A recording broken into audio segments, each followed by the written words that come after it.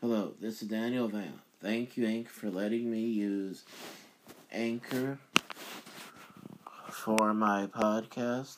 Daniel Van use wrestling, TV shows, movies, sports, and movies, excuse me. Thank you, and goodbye.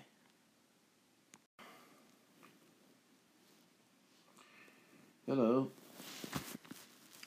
This is Daniel Van use wrestling, TV shows,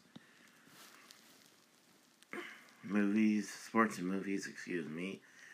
Welcome to my first bonus show where talk about collections. First collection is NWO. And but I remember when I realized that the idea was for them to be invaded by the NWO. It only took about I didn't know what it was at first, but when Scott Hall in the first video, when he spoke about the Nacho Man, Billionaire Ted, stuff, then he said that you can tell that believe he said you can tell that trying to remember the names of the dolls. Oh yeah, Ken and Barbie. You can tell that Ken doll look-alike that I'm gonna be here later on in the show to talk to him. And when he got slapped by Sting after throwing his toothpick in Sting's face, he said he had a big surprise for them coming next week, which was, of course, Kevin Nash. I knew he was talking about Diesel. And I remember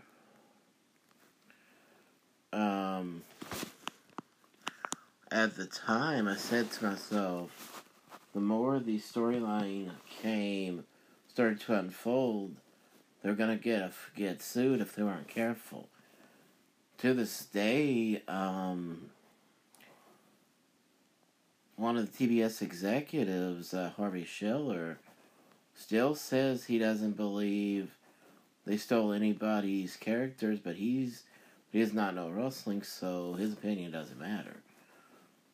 Because it's its own entity, and it's and not just its own entity, but if you don't run house shows, if y'all don't do well in house shows, y'all likely aren't going to make it very long.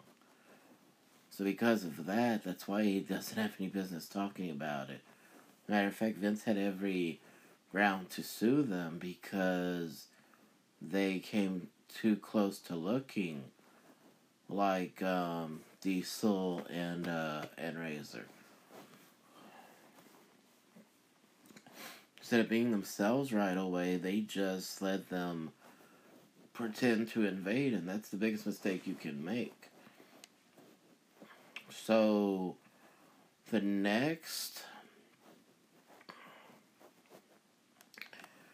that's my view on how it started and my thoughts. Oh, wait a minute.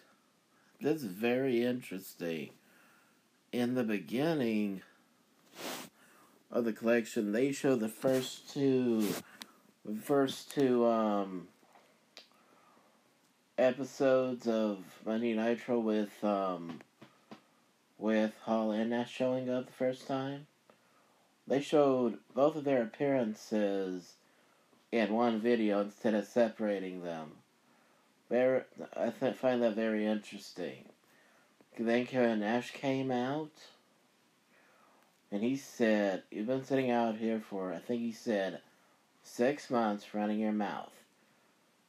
And then he said, "Look at the adjective, play.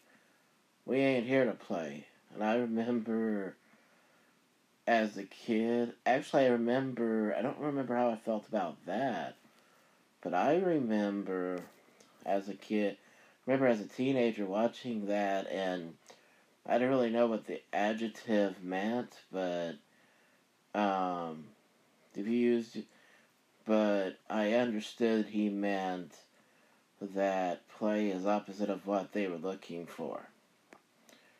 And he started, this was really interesting. This was before Hogan even decided to be a member of the NWO, and he said, and he mentioned, where's Hogan? Is he out filming another episode of Blunder in Paradise? And then he started mentioning some other people, and the end, and Eric Bischoff said, you come to the office this, I think he said, Wednesday morning, and I'll get you your opponents.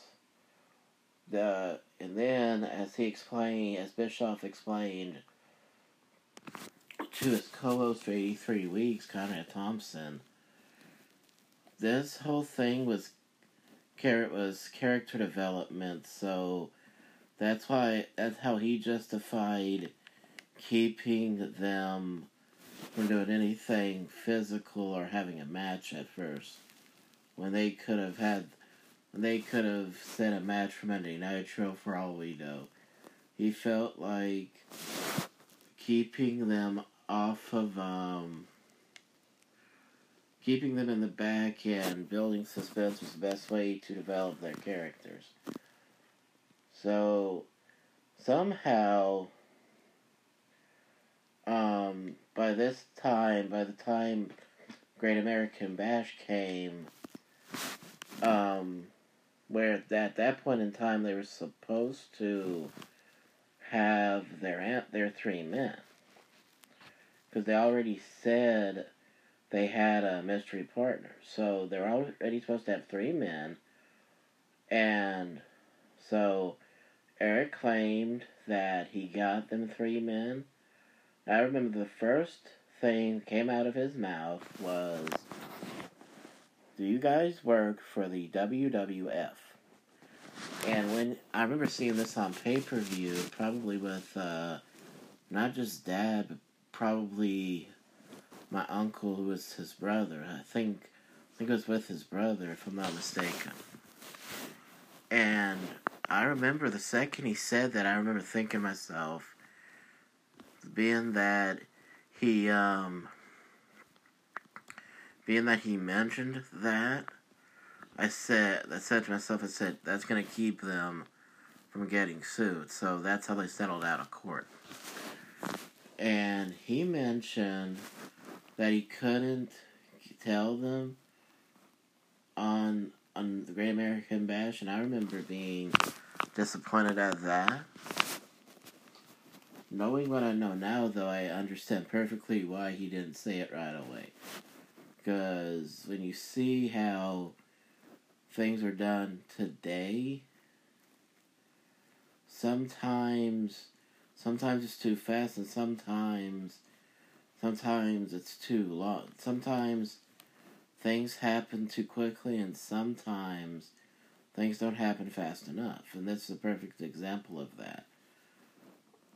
They needed to They needed to save it, to save the 6-man match for big time, and they needed it to be. They needed to give them more of a storyline to work with. So that's why I understand this. What was really interesting to me, looking back at that, I didn't remember for the longest time what was underneath the Great American Bash logo that he was power bombed through. But I do remember how when he said he couldn't tell them who their opponents were, I remember Scott Hall said, "You're not going to jack us around," so he hit Eric in the stomach, and then he got power bombed, of course, as I just said, by Kevin Nash. I remember really being surprised at that as a kid because I had never seen anything like that. And I'm not sure if they're going to show this or not on the collection of the NWO, but it's an interesting. But this, when you see the NWO story, you find out that they're the WCW, in Kevin Nash's words, what I'm about to talk about was an example of why WCW, to people who are adults who know wrestling, WCW was seen as lower class, lower than Vince's company. So that's why this could work. Because they already believe they're lower class. So when they came out to, in the middle of a triangle tag team title match, tag champions Luger and Sting defending against the Steiner Brothers and Harlem Heat. They came over the guardrail with baseball bats, and there were only 6 men, so when that's all it took for them to act scared, that's why even though it worked, it was a bad idea to do. It was bad. It looked bad for the company because if 6 of your top stars and all of them are tag teams, when a new tag team coming in pretending to invade from the rival promotion, when they can cause security guards or police officers from that state y'all are in come out with their guns to pull them out, to get them out of the building, that looks bad because that's 6 superstars. They're just 2 men with baseball bats. How's that gonna stop? How are they gonna stop them with 2 baseball bats when the Horsemen in the 80s, they were 4 men and they did more than that with just their bare hands, so it really made them look bad. They made the company look bad, and Kevin Nash said on the NWO Story DVD that people in the WWF and fans of the WWF thought that WCW was a joke, and Bischoff never put that together until Kevin Nash said that. It's not really ignorance. It was not really being aware of the business in a promoting way. He didn't understand what Vince understood. That's why he had such a hard time grasping what he needed to do for WCW as a company. And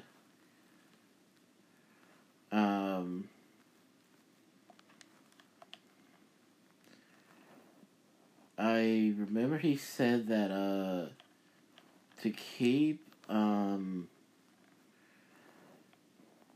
make sure that everything looked real, Bischoff said when he was powerbombed through that part of the stage, through the thing that the logo was on top of, they did not practice that because he wanted it to look as real as possible. And he wanted it to be as real as possible so that the fans would not be able to put together that it's an act. Okay, the next video was the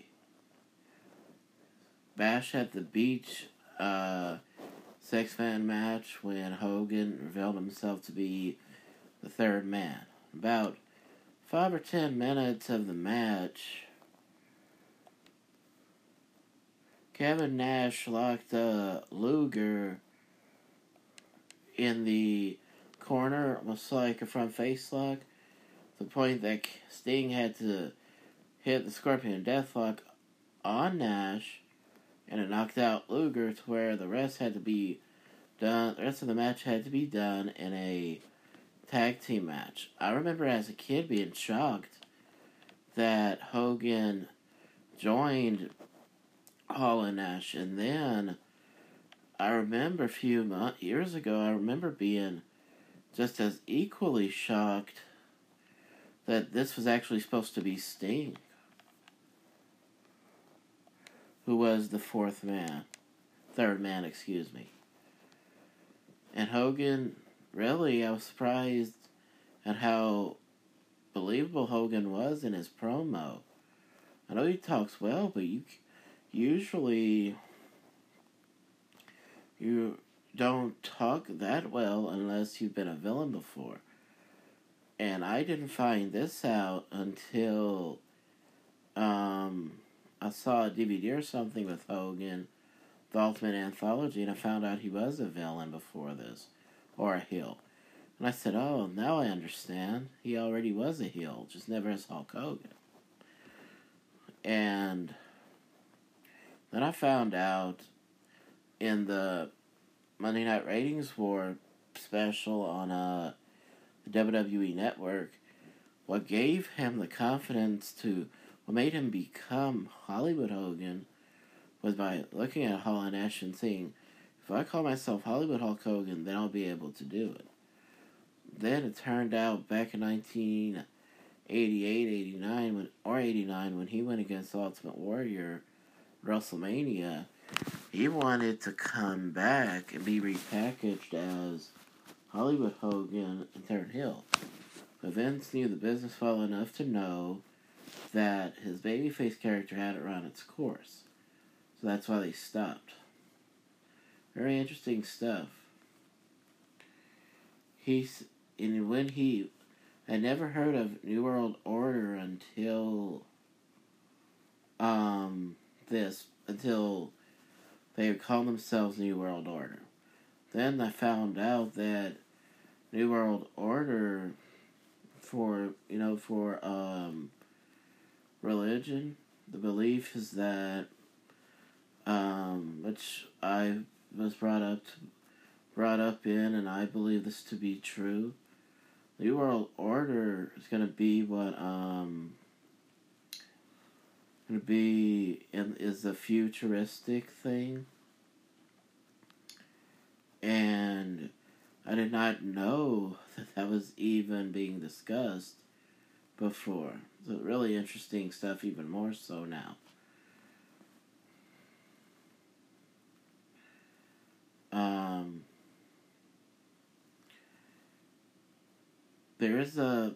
People have been saying this for so many years that people that don't believe this will scoff and say, oh, they've been saying that for forever. They've been saying that for so many years now. It's never going to happen.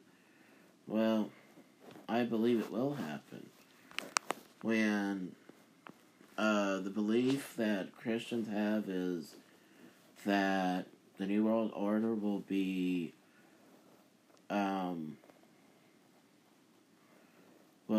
in effect, and when it's in effect, then you won't be able to.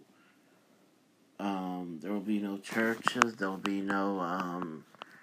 We really won't have any freedom to go out in public unless you believe in whatever the New World Order tells you to believe in, and that's what we believe in. We can see it in society that it's going to happen.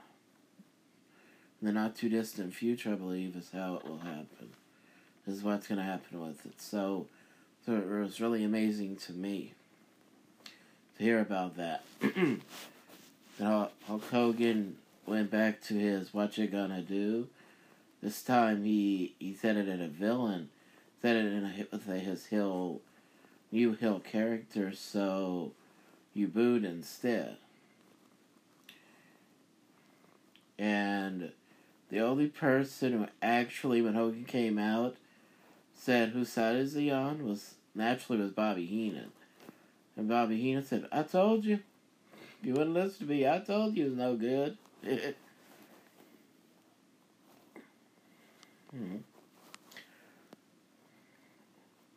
And the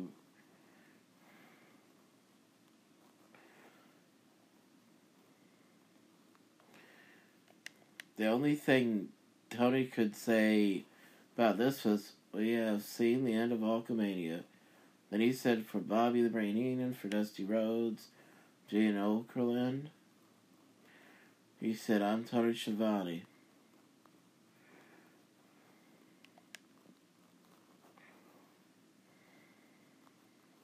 He told Hogan to go to hell. I don't remember that. And he said, we're out of here. The show replay of him raising Hall and Nash's hands like they won the match.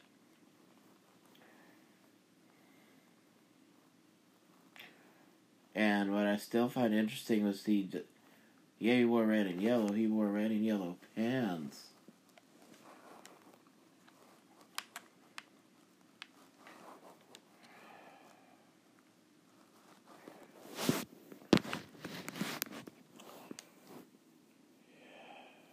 Okay, good.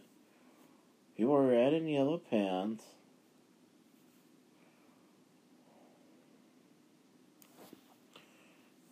And wore yellow boots, almost like cowboy boots. And I found it interesting because he usually didn't wear yellow pants, red and yellow pants, so that really made it interesting. I think when he was trying to give fans a hint that he something was unexpected.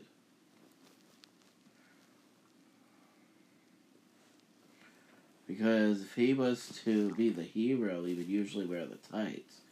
He didn't wear the tights, so it makes me wonder if he was doing that for the surprise factor or not.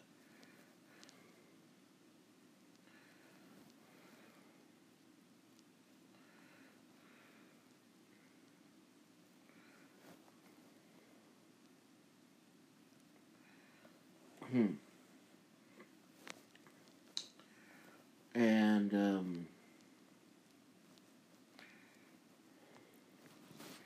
a lot of this I'm going to be talking about later on for Nitro. But because this is part of the collection, I'll talk about it. First time he wore black colors when he was in the NWO was when he was out there with the Outsiders and Monday Nitro.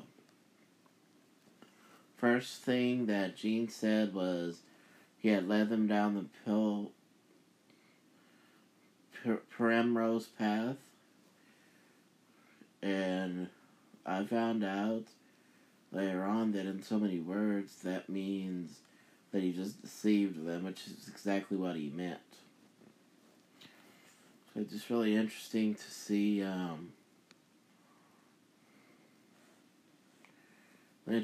this again, cause he had beaten Lex Luger. They interrupted Bubba Rogers and Lex Luger's match.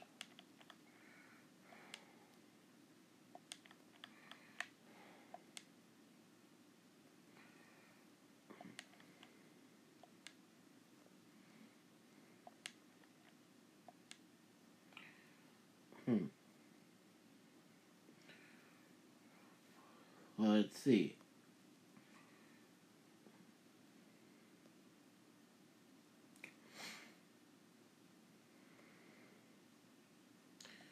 So they double clothesline Big Bubba. Still waiting to see when Gene comes out.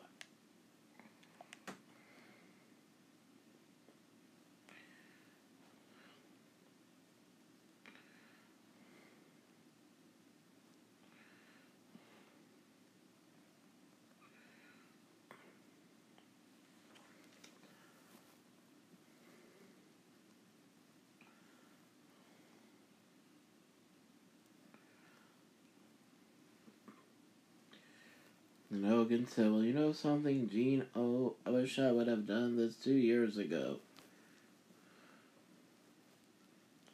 So the New World Order is taking over professional wrestling. That Hulk Hogan is bigger than the sport of professional wrestling. With the Outsiders, the New Blood, the foundation of the NWO, we shall rule the wrestling world, Mean Gene. And a lot of this, I know a lot of people was critical of what Ric Flair said, but a lot of this proves Ric Flair right. They were a cheap imitation of Four Horsemen. Because just talk about taking over and ruling the world of wrestling. That's what Tully Blanchard said in the 1980s about the Horsemen. Gene asked him, what about the kids? And he said about the thousands and thousands of telephone calls that came into WCW.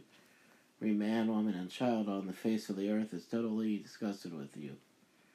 And then he said he included himself in that. He spoke about his demandments.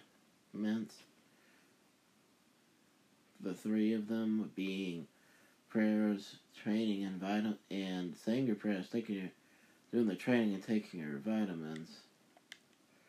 So, like I said, these people out here, after I led their children down the right path, the goal to boo Hulk Hogan one more time, you fans can stick it, brother. He said, wait a minute, I think Sting or Eric Bischoff pointed out earlier on, I think Sting said it when he retorted that Hulk Hogan, you can stick it.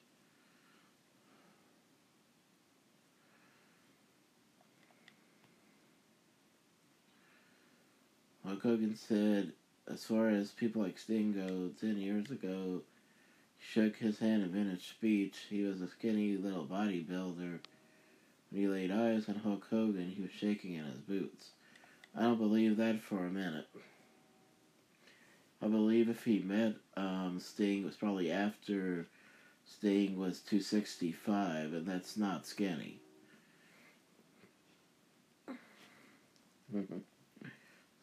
Hogan said, I heard all the crying from the so-called Macho Man.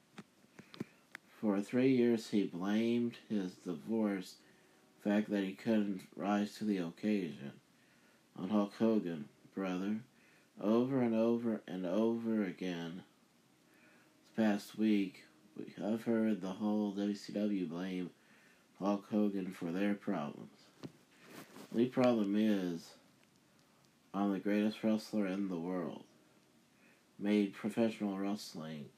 I will always be bigger than wrestling. But these two friends of mine, the New World Order, shall rule the wrestling world.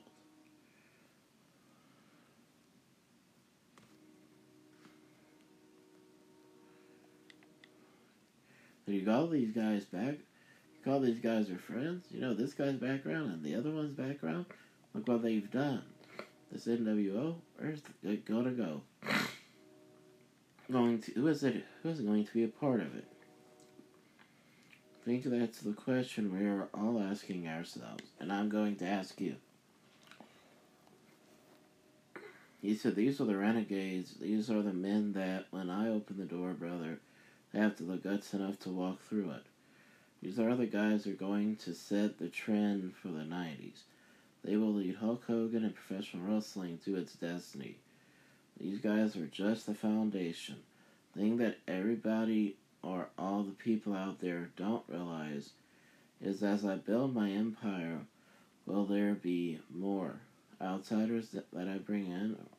Will it be people that are so close to Ted Turner, maybe Eric Bischoff's friends? Who knows, man? Maybe the guys that are in the locker room right now. There's always been a double loyalty, man. This business, they've been loyal to the promoters that pay their bills, and they also have been loyal to Hulk Hogan because they know where Hulk Hogan goes. That's where professional wrestling goes. You have to vent all of this on people, your peers in this business. About the kids that have looked up to you for years and years and years. Now it comes down to this. Take the microphone away. I can't read the rest of what he said, so I'll get said. You know, dude, I laid it out straight for all those kids, brother. They don't want to follow the path, so I'm done with them. Man, but as far as I'm concerned, I'm not going to mess with that skinny little macho man or that crybaby Sting. Going right to the top of the ladder, brother. And Hog Wild, brother, on August the 10th, if the Giant has got guts enough, going to dismantle old Ted Turner organization at one night. Going to take the WCW belt, make it the New World Order belt, and we shall reign supreme from that day forward. As far as I'm concerned, brother, if Ted Turner has any boys in the back that have any guts at all, come on out right now. I'll beat up the whole WCW right now.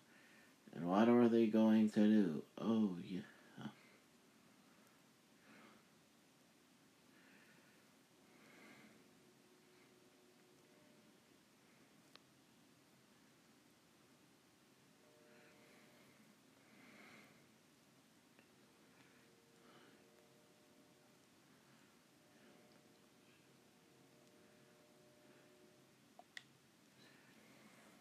Mm-hmm.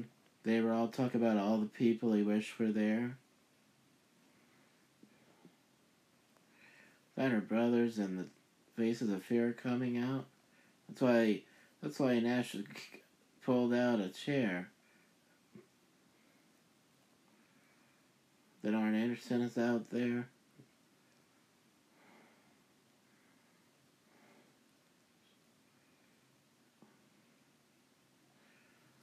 We'll see you next week, and Hogan, we'll see you at Road Wild. I think Eric was saying, I'm out of here.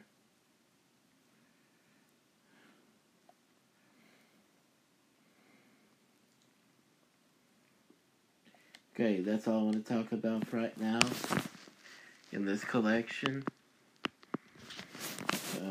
I was before that looking at